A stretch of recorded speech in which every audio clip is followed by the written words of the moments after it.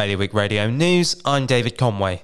A scout leader in Jersey, who had over 2,000 indecent images of children, has been sentenced to 2 years and 2 months in prison.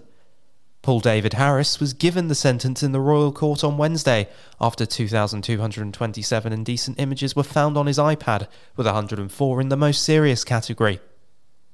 Guernsey has confirmed it has identified a case of the Omicron COVID variant in an islander who travelled in from the UK.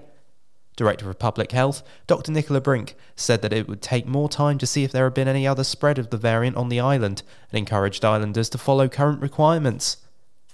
Islanders in Jersey will be able to get printed QR codes to evidence their COVID booster jabs from next Wednesday. A paper booster certificate will automatically be sent to all islanders who receive their dose before the 8th of December.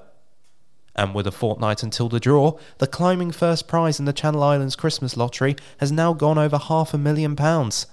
The jackpot will be one of more than 60 prizes in total, with other prizes varying in size between £500 and £50,000, and the draw taking place on the 23rd of December. More on those stories at bailiwickexpress.com. Today's weather: sunny intervals and the odd shower. Top temperature 9.